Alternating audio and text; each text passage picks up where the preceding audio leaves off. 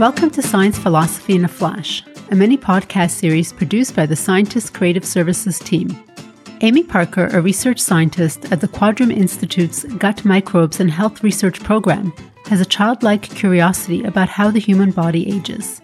The question of why some people enjoy robust health far into their golden years, while others age less gracefully, motivates her scientific endeavors.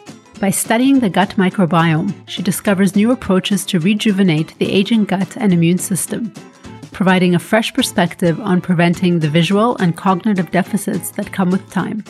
Her unique philosophy of science prioritizes openness and collaboration above all else. I got into science because I wanted to know how things work, but I never really thought about the philosophy too deeply, other than just being genuinely interested in finding out new things and how stuff works. If I did have a philosophy, it would be that it's very much a collaborative venture, and the most important thing about science is open access to data and sharing our results and being more collaborative and less competitive.